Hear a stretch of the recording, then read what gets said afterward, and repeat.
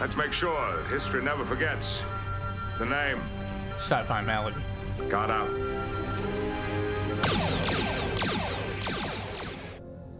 Second report, October 10th, 2090. We were nearing Halley's Comet when we saw a power-downed vessel traveling with it, seemingly attached to its orbit, if that were possible. Believing this to be our vessel in distress, we sent a team to board. We found a group of humans, all beautiful, in suspended animation. One of whom was a woman who, despite our best efforts, could not be dressed. We also found the remnants of another crew that had boarded prior to us. One crew from the HMS Churchill, a British ship. The five members left of that crew were dead. Upon seeing the corpse of the captain, Captain Armstrong, Vincent Kennison began to shout and cry that Captain Picard was dead. This was despite the fact that the captain was clearly ID'd. Perhaps this is the effect of his psychosis, or some other effect of the ship. This is yet to be determined. We took all the bodies aboard our vessel, and upon medical examination, the ones that had been in stasis began to suck energy from my crew, leaving them dead husks. We took all of the bodies aboard our vessel, and upon medical examination of the ones in stasis, they became reanimated and began to suck the energy from my crew, leaving them dead husks.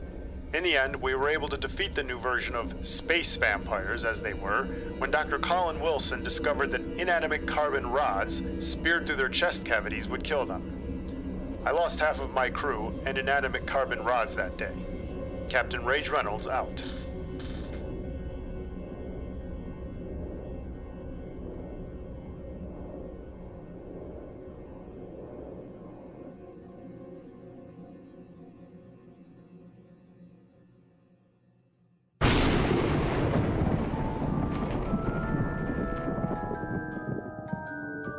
Welcome to Sci-Fi Malady.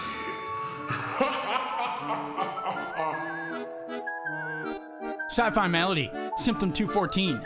Life Force. Saved by VHS. Life forms. Your precious little life forms. Where are you?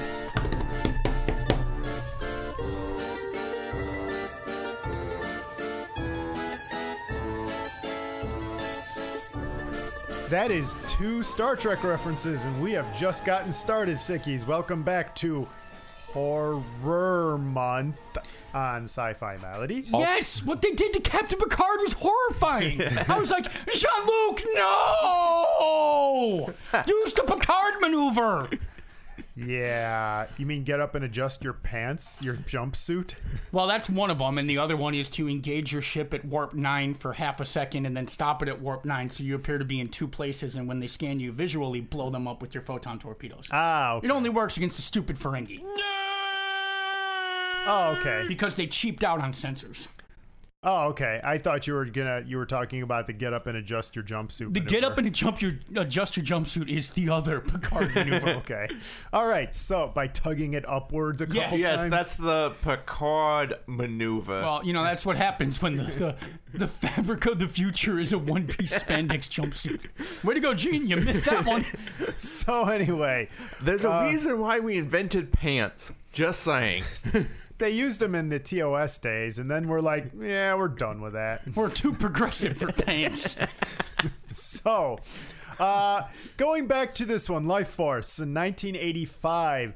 It was amazingly directed by Tobe Hooper, and if you're wondering, I don't know that person, well, he was famous for the film Poltergeist and Texas Chainsaw Massacre, which on one part explains this one, but on the other part makes you think, wow, he really, really did a bad job. What happened? Yeah, I thought you were going to tell me that he was the inventor of Skinamax.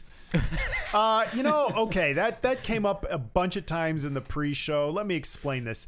In the 1970s and 80s, horror and that were kind of linked. That's why so many horror movies were labeled X.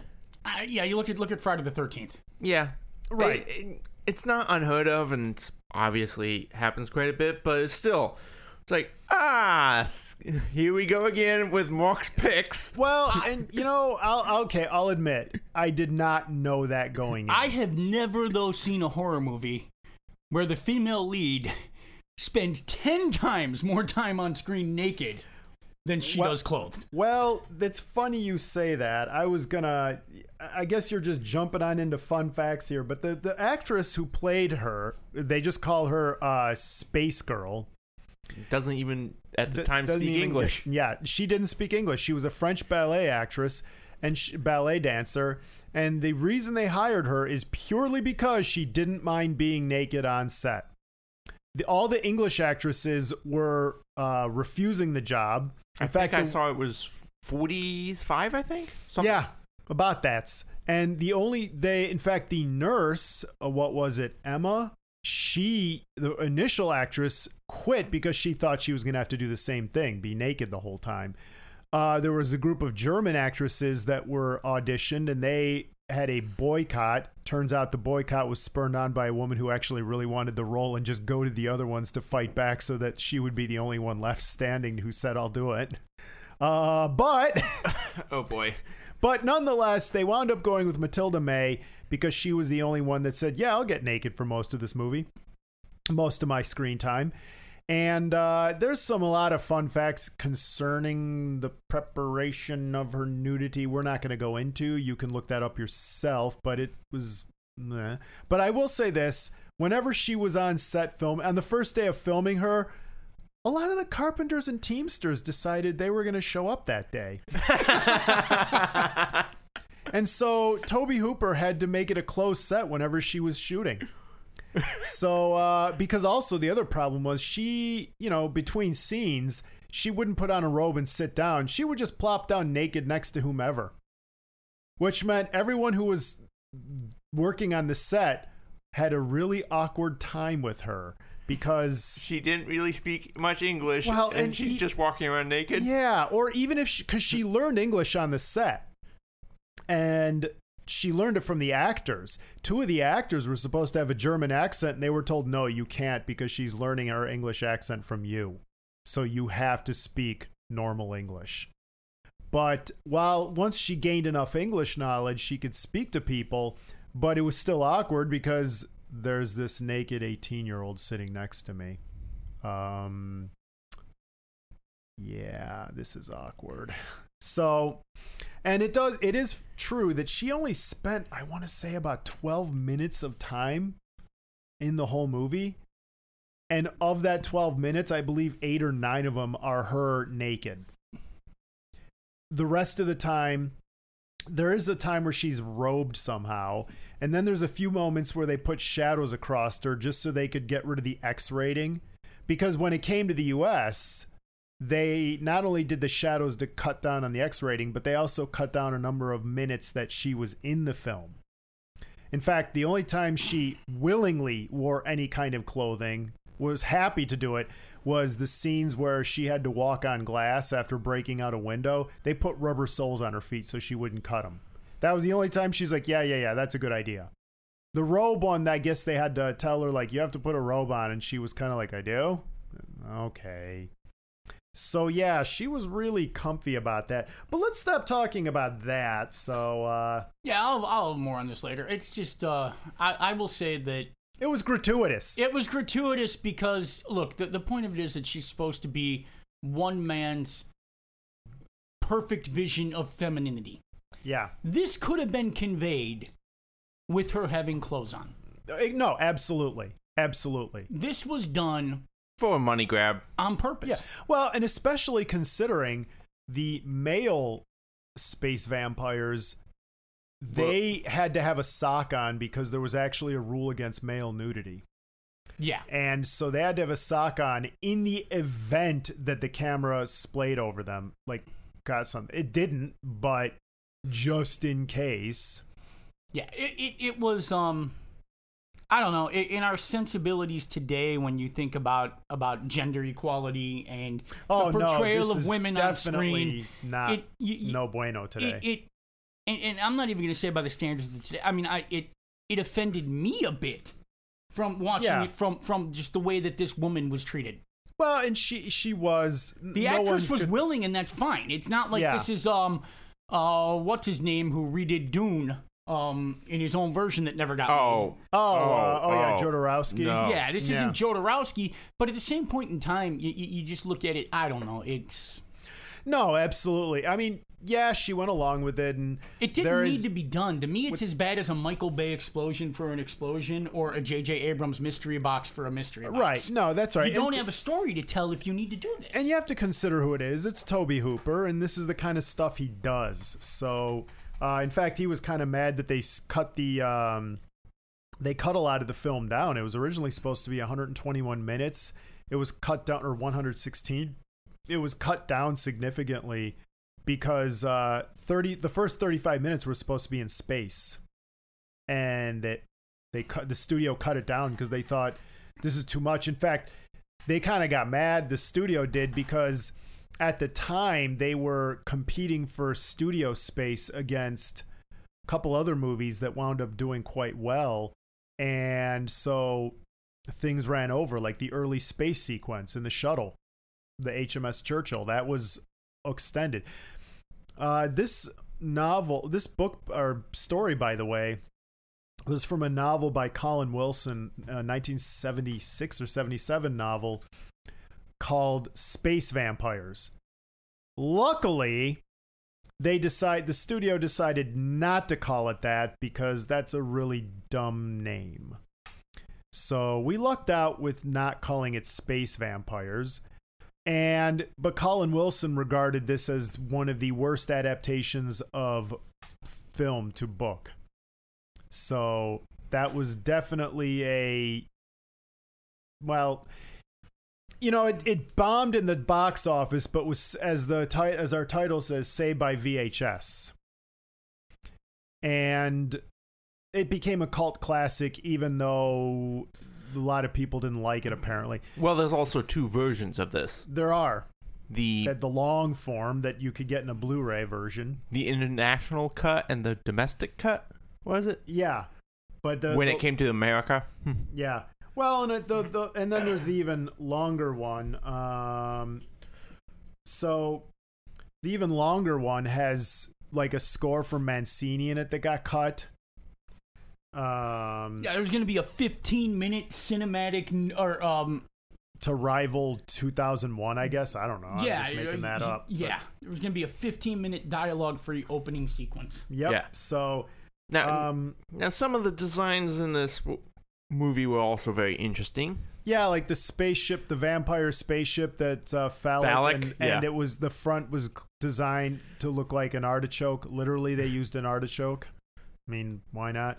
There was some neat practical effects. I mean, when London at the end was blowing up and getting burnt, they used a model. Yeah, Remind me of Godzilla movie. I just forgot his name, but the guy who actually did the special effects.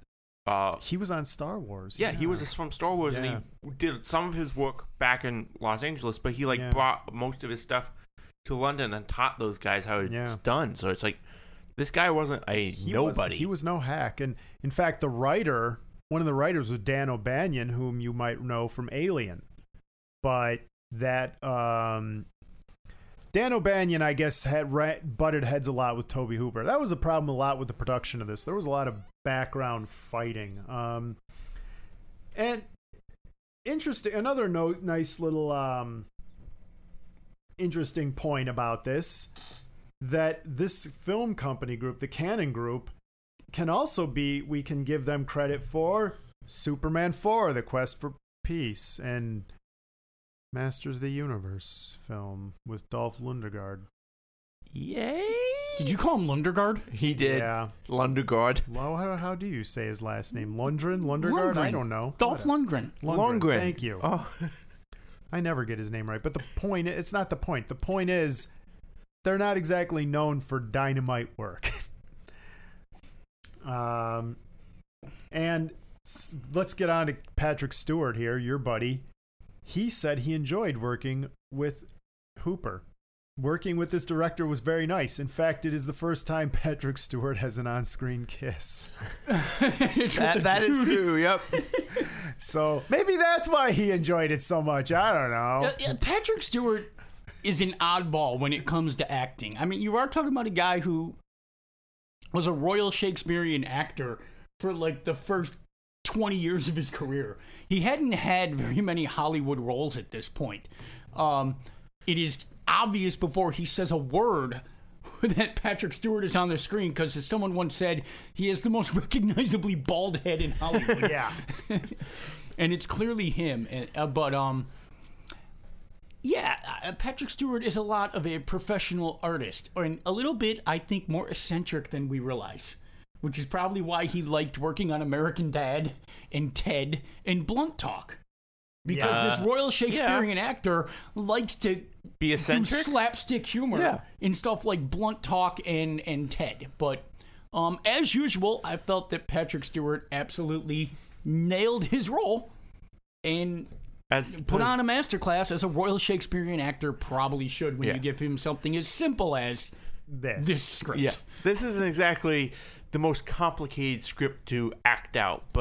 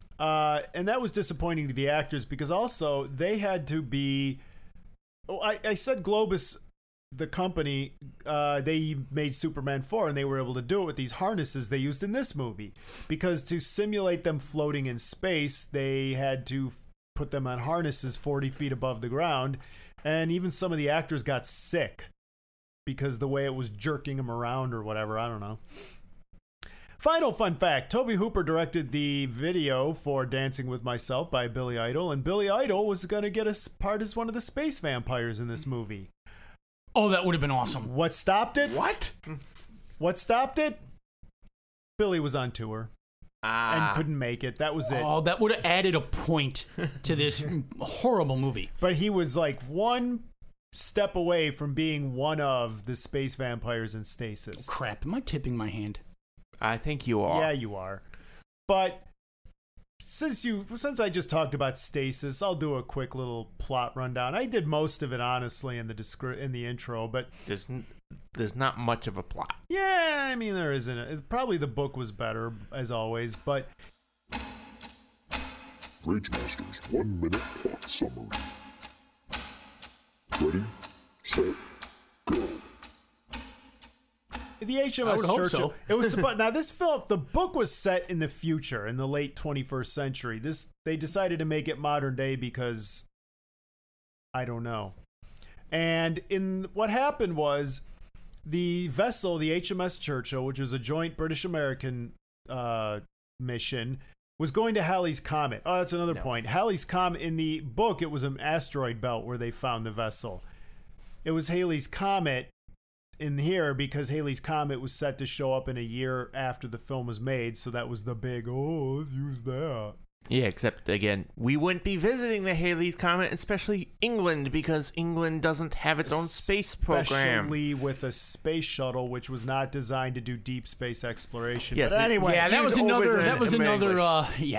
That was a what you call it? That was a Michael Bay mistake. But yeah, so it was one of those you go, hey, that's the American space shuttle. Why does the English have an American space shuttle? Which, I mean, it's a joint British-American thing, okay, but not really, but okay. Well, for the film, I'll suspend that disbelief, but a shuttle going out that far? I mean, it's better than putting air intakes on it like Michael Bay did. We all know air intakes are really useful in space. Why wouldn't we put those on there? Anyway, but that's a family movie. It brings everyone together. It does. You know, Scott and I had a chat about that earlier. We'll talk later. But so in Space Vampires, the HMS Churchill comes across this vessel that's orbiting the comet. It's following behind something like that. So they decide to go inside to see people that are there, and they wind up finding these 3 humans in stasis. They take them aboard the vessel, take it back home, but then the space agency gets word that the vessel in the HMS Churchill isn't responding. They send another vessel up to find out that everyone's dead except for these 3 people. They bring them back down to London. They find the husks of crew, and then in one of the creepier scenes, they go to do an autopsy. The guard that has been dead for 2 hours but looks like he's been dead for 20 years wakes up, sucks the life force energy out of a guy, and is back to normal. Well, he got turned into this by the other woman, vampire. Yeah, the leader. So they wind up putting these other 2 guards who in these jail cells who, because they can't get any more life force energy, they blow up. Literally. The woman, on the other hand, who's the space vampire queen, let's say. Well, you also have an interesting thing that when these creatures wake up, originally become these space vampires, they release a lot of electrical energy. Yeah. Oh, yeah. And then they have to suck it back in, I guess.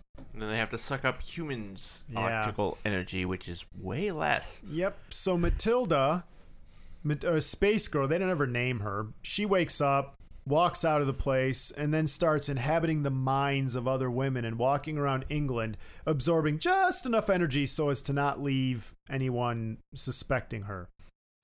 And it all culminates in her trying to turning London into a vampiric hell where everybody's sucking each other's life force out, and they're all channeling her energy through to... Yeah, I know, Scott's not here. And they all channel that energy into her, and she sends it in a beam of light up to space to the vampire vessel there, just like every other sci-fi movie that has a laser shooting into space. And the whole time they're trying to find her, you have an SAS colonel and the U.S. Air Force colonel, the U.S. Air Force Colonel Carlson is telepathically addicted to her and connected to her, and you come to find out that these vampires have been visiting Earth for years, and that's how we have the idea of a vampire. And yeah, it's a convoluted plot. It's messy. And I apparently there's they changed a bunch of stuff, not just the timeline from the book. Yeah, they changed a lot, actually. I don't know if the death method is the same, too. Like pure iron rod just under the heart. Yeah, one of the vampire guards gets killed that way by another doctor who becomes a space vampire himself, and he gets killed, and blah, blah, blah. In the end... Well, the other thing that kills him is just blowing him up, but also... Yeah. Which is like, well, yeah, blow them up seems to work all the time, but... Yeah. Okay, and then in the end, Carlson manages to kill Space Girl and himself while basically making love to her in an altar in Whitehall. Yeah, it gets very weird there. Yeah, it's a very interesting movie. I see why it became a cult classic in that, yeah, it has to have a very niche audience because it was a box office disaster. So. Even though it was a very big budget film. Oh, it was huge. Well, they thought because it was Tobe Hooper that he would deliver this awesome, mind-blowing movie. Well, wasn't it by a company that was already tanking? And Globus, they weren't doing too hot to begin. They were known for a lot of B flicks to begin with. So they were trying to get money and trying to get something going, and they thought, we got a great script, we got a great director. We're going to throw money at this, and we're going to get it back. But the script doctors even got blown off. Dan O'Bannon allegedly did. And like I said, the other two big movies they made were Masters of the Universe and Superman 4. Not exactly winning combination. And not only that, when this movie came out, and also during that time, they lost films. There was the film Legend with Tom Cruise. And what was the other one? I think Labyrinth was going on at the same time. So they lost out to other bigger, more famous productions. And when the movie debuted out, especially in the U.S., the big problem was it came out the same week as like Goonies. And, there was another big one, I forget. It might have been Labyrinth, but... It had a bad time when it came out. And it actually fell behind Rambo First Blood Part 2, so Rambo 2, even though Rambo 2 had been out in theaters for like 4 or 5 weeks. But back then, honestly, a movie could stay in the theater for 2 months and do well because this was the only way you were going to see it. You said the movie had a big problem and what it was up against? Yeah. The movie had a big problem that it sucked. Well, hang on, though. Hang on. It did suck. But... It does have a niche audience. But the problem is, whatever traction it could have potentially made, however minor, lost to... Because let's say, remember, back then, when you went to the movies, this was it. You went with enough change to see one movie. And so when you looked at what was out, you kind of had to guess, all right, what do I want to see? Do I want to see a Spielberg flick, Goonies? That could be good. Do I want to see this thing with David Bowie, that's a good kids movie? Ooh, Rambo 2. I liked part 1. Or Life Force. Which, let's be honest, its poster doesn't exactly... Yeah, if anything, and what are you going to do? Ask the kid at the ticket counter, what's that about? Oh, it's about a naked space vampire chick. Well, okay. Well, I got the kids with me. Guess we're watching Labyrinth. Yeah. Yeah, this was one that you definitely said, I'll watch it on VHS when it comes out. Which is what happened. That's exactly what happened. So, we keep saying this movie sucks. So, I guess that's the point of time today. Do the rips and picks. I'm going to do the first pick. And it's going to be the scene that hooked me into seeing this movie. It almost wound up in last year's month because the 80s. But this, even though a lot of the terror happens on Earth, I'll say it's still terror in space because the vessel is still there. The vampires, they first encountered them in space. It's terror in space! Technicalities. I'm trying. So, the scene where you have the first autopsy and you see the actual life force coming out of the doctor. The first time I saw that, it was on a real quick clip. And it was actually kind of terrifying because the sound, that scene took hours and like a crew of 20 people to pull off. And just the sound of, and this guy looking at his hands and then I guess somehow charming the doctor to come over and let himself get sucked to death. Yeah, I know. Drained. That was actually a very well done scene that even though it's dated effects wise, it's still creepy as all get up. I'll agree with you. For 1985, there was some really good effects work. There's some bad effects work, but there's some really good effects work in this for 1985. The floating through space scene that you talked about, the desiccation of the human bodies. There's good sound work. Anytime Mancini's involved, you're going to have great sound work. Dr. Armstrong getting turned into a blood puddle while all the blood goes and that was a good wax. That was a good Madame Tussauds wax model. Which, by the way, Patrick Stewart. By the way, that was Matilda May, the space girl turning into blood version. That was the actress was really there, and that was her 19th birthday. Her 19th birthday was getting covered in fake blood and filmed. Wow. What a birthday gift. Happy birthday! Yeah, it's even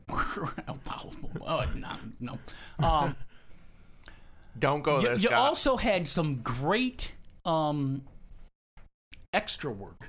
They managed to give you a really good scope of a city under panic of a zombie vampire attack. Yeah. So there were some really good things that this film did, especially for 1985. One of the neat effects, too, was when Dr. Anderson was on the bed and they were communicating, they were giving him pentothal so they could talk to the vampire girl. Remember when everything was spinning? Mm-hmm. The room was spinning. It was supposed to simulate 1G, but it just didn't do a great job.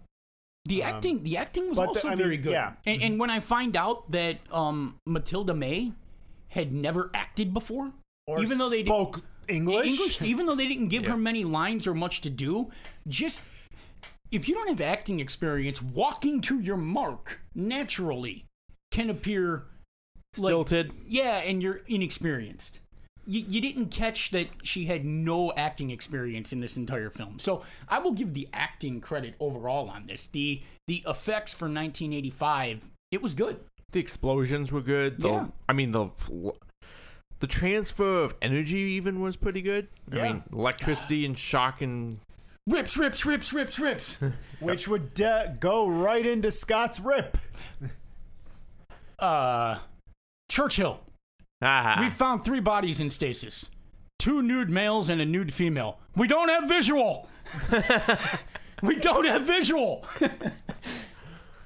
I'd say she's perfect. I've been in space 6 months, and she looks perfect to me. Oh, can we get any creepier at this moment? Yeah, definitely. Yeah. But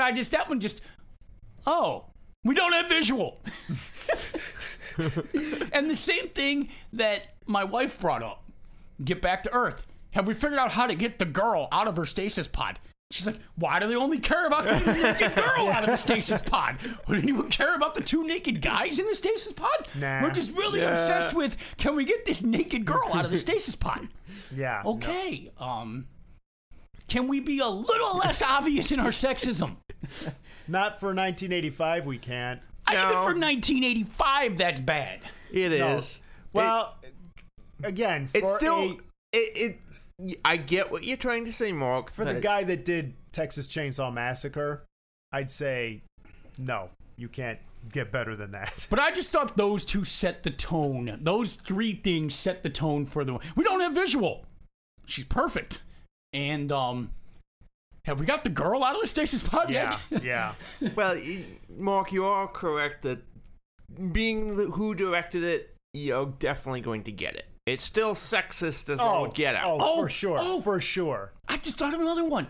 When they're trying to corral her as she's leaving, the one dude comes down with like a bit of a cracker. Come here. Come to daddy. Come here. It's not a dog. Why are you luring what you think is a human female with a bit of a cracker? Come to daddy. Yeah. You deserve everything that is about to happen to you. You are luring this woman to you with a cracker. Like it's a dog. Well, at least it's not. It's not even a full bit of food. It's like half a potato chip. At least it wasn't zombies because that guy doesn't have any brains to eat. It was a vampire, so at least there was something there. Yeah. I'm watching this stuff and I'm like, what the freak am I watching? Well, the whole thing at times I'm just like, what? I mean, I'm rooting for the alien bad guy to just kill this guy viciously at that point because I'm like, you're scum. Well, there's other times when I'm watching it and it makes no sense. The world's better without you. Yeah, there's times like we're watching them trying to track this down, and I'm like, you guys are terrible at this. Tracking them down, you should know. Oh, we have a crash, the escape pod. What do? Do you secure it? No, you just run up to it. What on earth? You guys are the worst. No wonder the space vampires got away because you guys have no containment. I'm also going to say Colonel What's-His-Name is the most amazing phlebotomist the world has ever seen because he found a vein for the sodium pentothal by blindly jabbing it into Patrick Stewart's arm. Carlson? Yes. They're constantly... It doesn't work like that. If you jab a needle into someone's arm and you don't hit a vein, you're not injecting it into anything. It's not getting into the bloodstream. You can't just stick a needle into someone and inject it and it's going to work. It's got to get in a vein. It depends on what it is, Scott. It does depend on what it is. Well, if it's acid, sure. Well, no, you're right. But pentothal, you actually kind of need to get in the bloodstream. I mean, the shots... Most things you do. There are shots that you don't need to get in the bloodstream. You need muscle. There are certain chemical combinations for battlefield medicine that you don't need the bloodstream. But that's, again, battlefield medicine. It's specially designed that if you hit not a bloodstream, you're still okay with it. Yeah, but it might not take effect like that. No. I don't know. Maybe I'm wrong. But, I mean... It depends on, again, what you took. He magically finds a vein through a suit. More than likely, you broke the needle. Well, actually, I was about to say you would break the needle going through the suit. Right. Oh, yeah. Well, I mean, especially with the kind of force he did. And oh, yeah. You can't that just needle punch shattered. someone with a needle. Oh, man, I'm taking all the rips. I got one. Okay. Dr. Fallada. He just happens to have that medieval-looking spear that because he's researching life force, for lack of a better term, he just happens to have a medieval-looking Buffy the Vampire slaying spear. It just comes out of left field of just, hey, well, I see you got a cool-looking spear there, a polearm. So, you planning on spearing the Black Knight? I mean, what is this? Yeah. Well, how about this? The Professor of the Afterlife?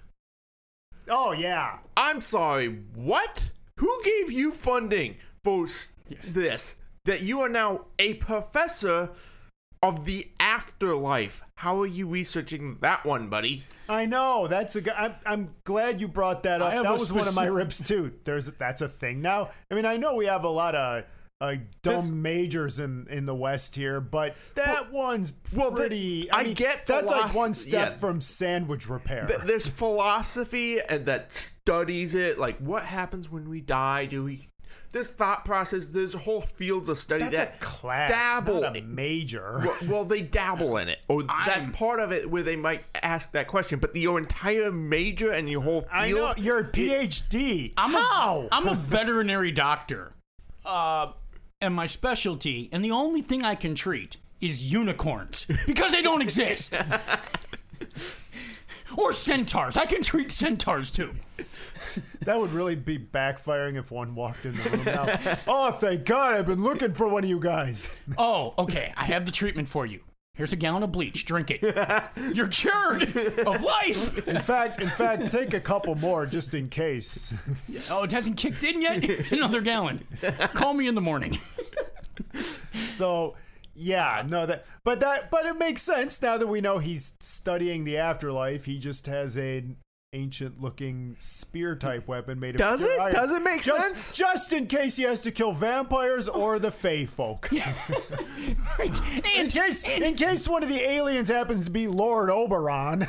Carlson is apparently hiding the fact that he has the strength of Lou Ferrigno because he can just with that spear, with his hands over her back, just like tricep extension, pull that spear through her. But and he him. was in the life force vortex where apparently he was also a vampire because she was like, "You're one of us." Yes, Arnold Schwarzenegger in his prime is not pulling a spear through two people that way. Yeah, well, it's not happening. You know. Well, also, let's go into maybe if he was a Terminator, he's going to do it. Also, apparently, they've been visiting Earth for a long time, and they are the last 3 now? What? Yeah, I know, right? Well, the other ones were like bird creatures in...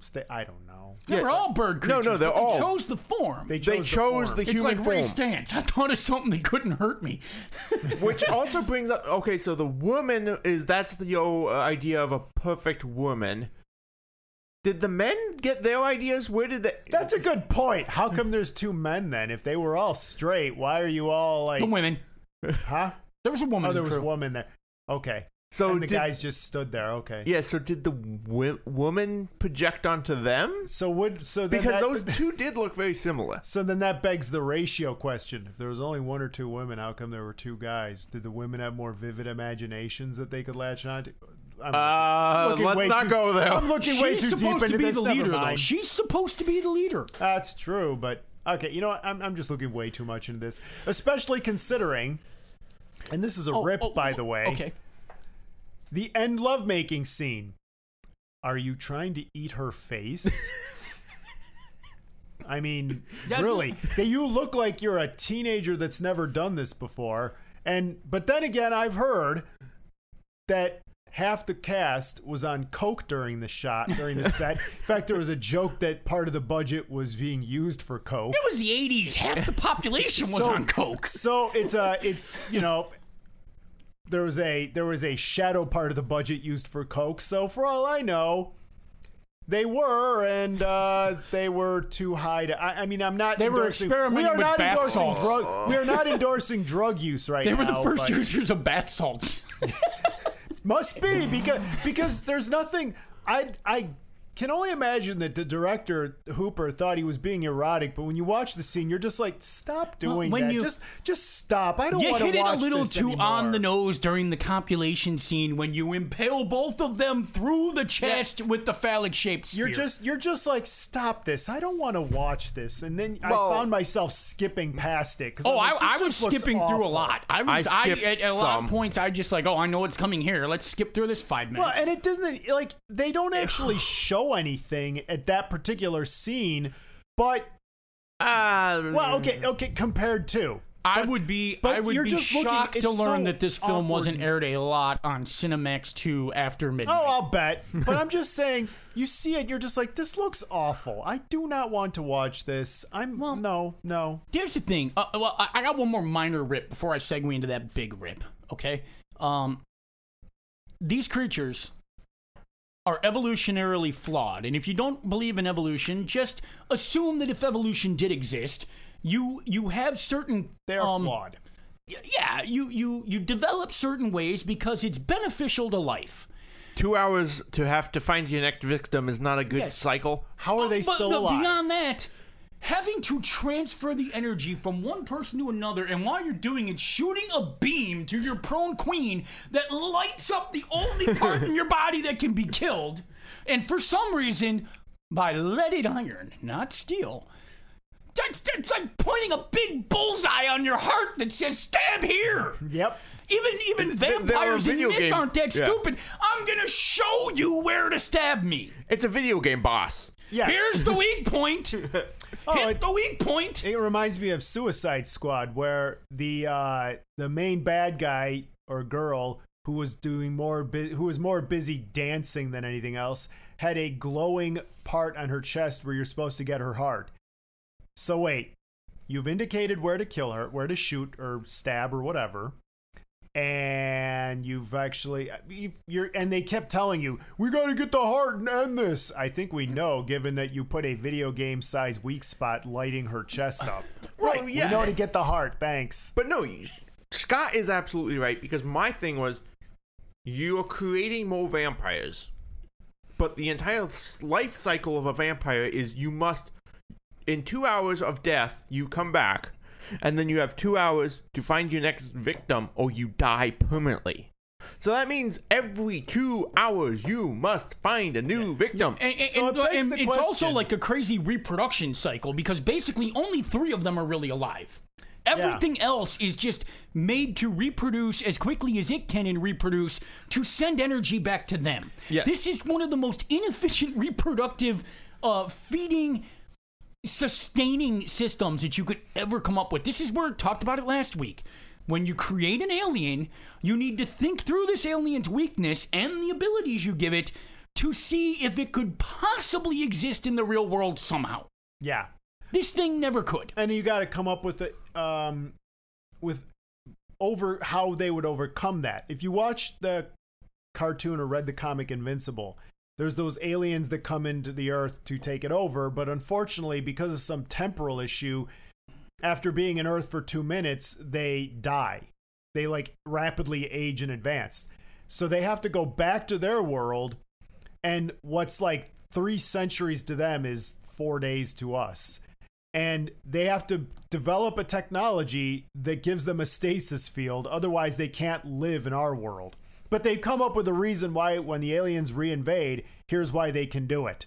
They have some technology that helps them survive. Destroy the technology, they die.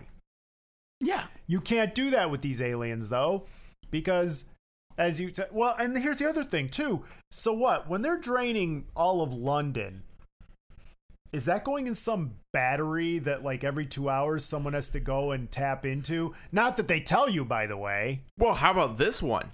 Apparently they've been visiting Earth multiple times throughout. How? Yeah. They're following a comet. Do they now fly the ship from the comet to Earth every 76 years? What? Yeah. Also, why haven't we actually caught this before? Because apparently they have a massive appetite, and we would have noticed entire cities completely disappearing. You would think, yeah, especially with a giant laser shooting into space, somebody would write about that. Yeah. Rock, edit that out.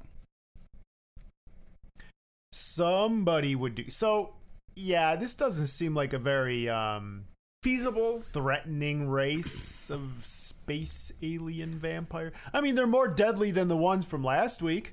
The one from last week, a paper cut ends their life. Yeah. Yes. So at least we got that. I mean, this space girl walked across broken glass. Seems to me she should have given those shoes to John McClane at Christmas time. Nakatomi Plaza would have been pretty useful, but otherwise, shoot the glass. I thought of one more rip. All right. Okay.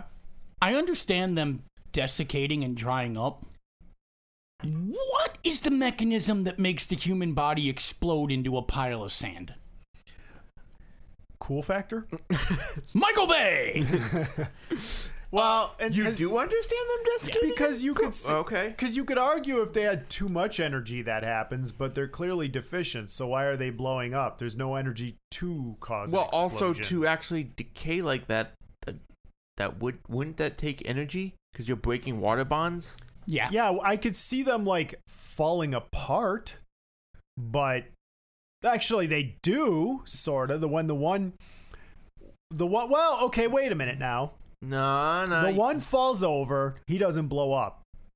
The other one runs at the cage bars, hits the cage bars, and that's what causes him to go poof. It wasn't him blowing up necessarily as much as he collided with the... but one of them actually just explodes strapped to the table. Oh, yeah, that's right. The girl. Yep. The big rip I have with this film,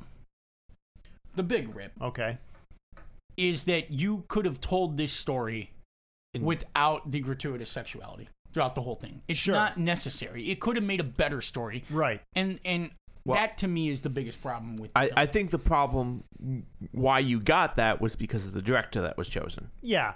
And I think, we may sound prudish here, but I happen to agree. It's one of those things. Gene Wilder was once asked in an interview if he would swear while on film. And I'm not going to repeat the words he chose, but he said, well, yeah, if there's a purpose for the dialogue in the movie, I'll drop an F-bomb, but I was about to say that. I'm not against nudity in films if it serves the purpose of the film. If it's just there to be nudity for no other reason. Yeah, well, it reminds me of The Witcher from the Netflix Witcher. There was a scene where the one girl was casting a spell, but she was doing it topless. And my wife was like, is there a reason she has to be half naked to do this? And I was like, you're right. It is tasteless. It is really just there for no other reason than I want to show her topless. And you got to wonder too if the actress is thinking the same thing, like, and why do I have to do this? Why is this important? Like, are you going to explain why does this spell require a topless person to do? And it doesn't. It's not. It's just there. And it's the same thing here. If you're gonna, okay, they're naked in their stasis pods. Okay, I guess that makes sense, I guess. But after that, do you really need them to be naked walking around? I mean, the argument, and if the argument is, well, that's how she seduces them. She does it when she goes into that nurse's body, and that woman was fully clothed the entire film. Right. Oh, by the way, that's a rip. That's a rip. Hang on. Oh, okay. When Carlson starts slapping that nurse around, saying she's a masochist and she enjoys it, and then he's like, if you don't want to watch, I suggest you get out of here. And the SAS colonel sits down and goes, I'm a voyeur. Yeah, I fast-forwarded through that whole scene because I saw where it was going, and I will tell you, I just now no one got naked. Scene. No one got naked. No, I caught that part, and that was like, what the? Yeah, that's no one got naked, thankfully, and it didn't go much further. But that was bad enough. That was like, what? Are you kidding me? This made it into the final cut? It was like, censors, where were you? Yeah, it kind of I'm a voyeur and took a seat, and when you put it all together, I felt that this was less about telling a story than about putting on an exhibition of flesh. Well, Colin Wilson, the guy who wrote the novel, even said this was one of the worst film adaptations of a book ever made. He was disgusted by it. There's nothing original in this film. It's bad derivative. There's nothing original. On its lowest level, it's borderline. Look, at its lowest level, it's just a flesh film. At its highest level, it's the same old vampire zombie stuff that we've seen forever. But with space. This is just as bad as a J.J. Abrams mystery box for a mystery box, or Michael Bay having the explosions communicate to someone. Gotta blow it up. I mean, yeah, there's nothing. This is the bad derivative, and then I'll let Ruck have fun with the word derivative again. But there's nothing original. There's nothing creative to this film, and it baffles me that someone like Patrick Stewart signed on to do it, honestly.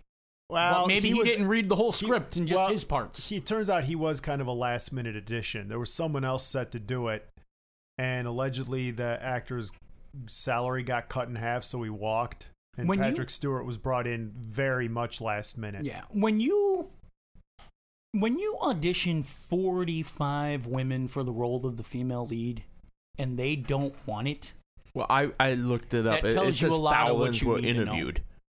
Thousands were interviewed. That tells you a lot of what you need to know about the quality of what you're about to watch. I'm not against films like Forbidden World was, another one of these. Bad, but at least it was just the one part. Right. At least you were trying to tell a story. I don't think you're trying to tell a story here. I really don't. I think they are trying to tell a story. He just got lost in his own little perverted fantasies there.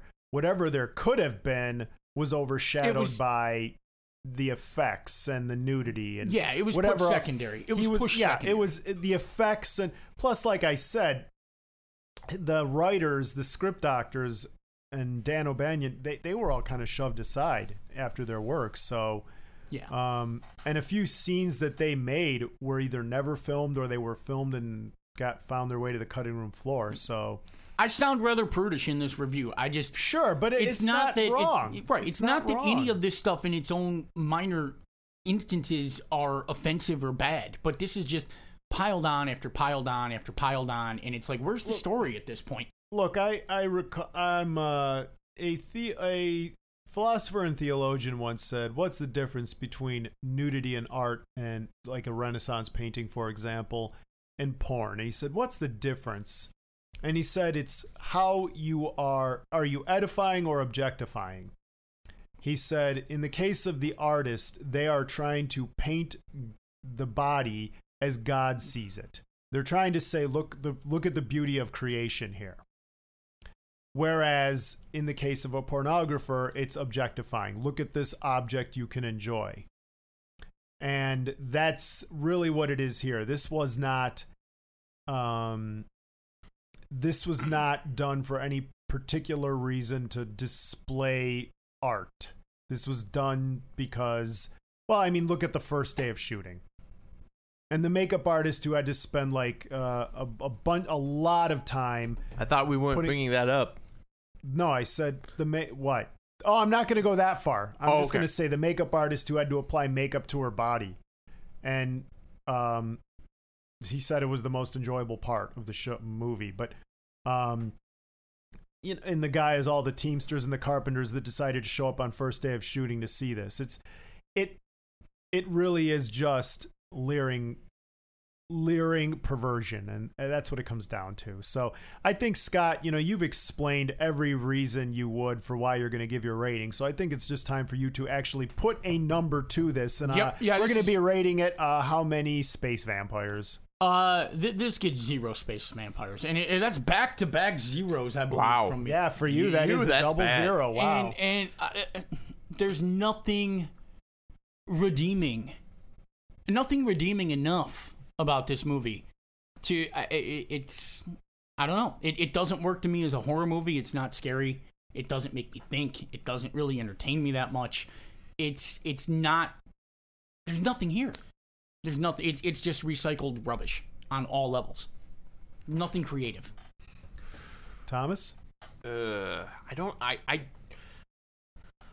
think I can give it a 0. I can't. It's not a 5. It's not a 4. It's not a 3. I mean, it's not good. It's not like any kind of really good film here. It's not the worst either. Some of the shots, some of the effects. I think I'm going to give it 2. Yeah, I'm about in the same vein. It's 2 or 3. There is a story in here, clearly, that could have been decent. And you see it trying to get out. But then it gets muddled in either the science, the effects, or some bizarre acting scene, or just the way the movie just keeps taking these weird turns.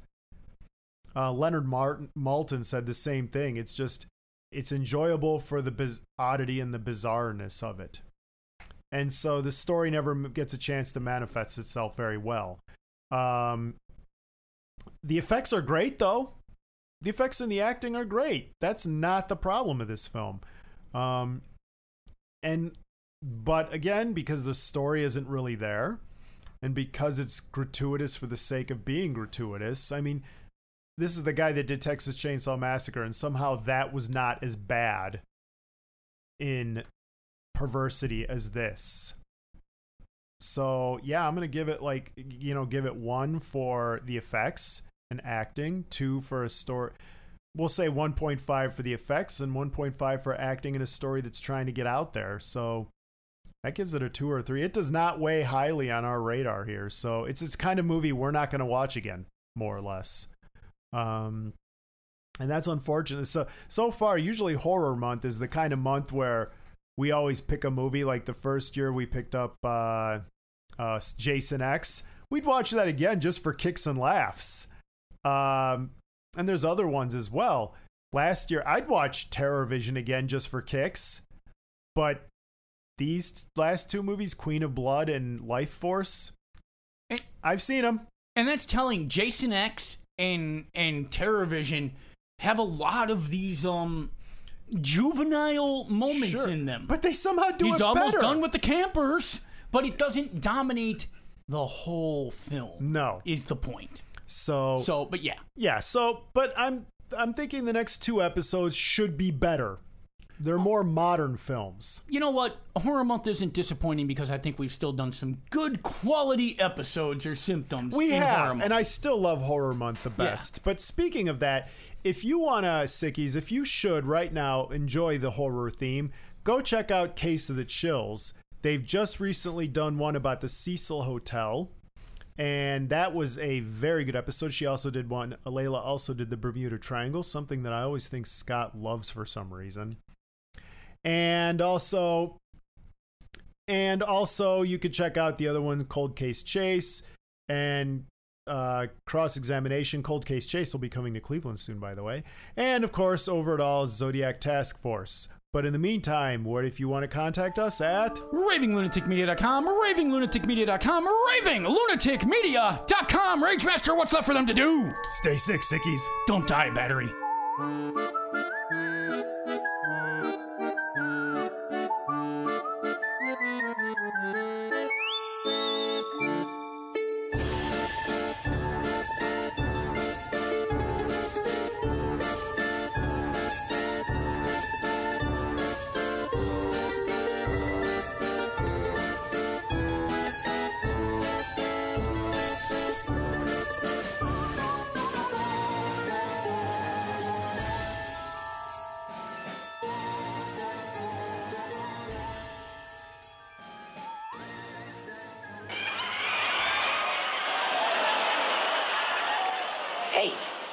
Hey, I've seen this one. This is a classic. This is, Sci-Fi Malady. Dresses up as a man from space.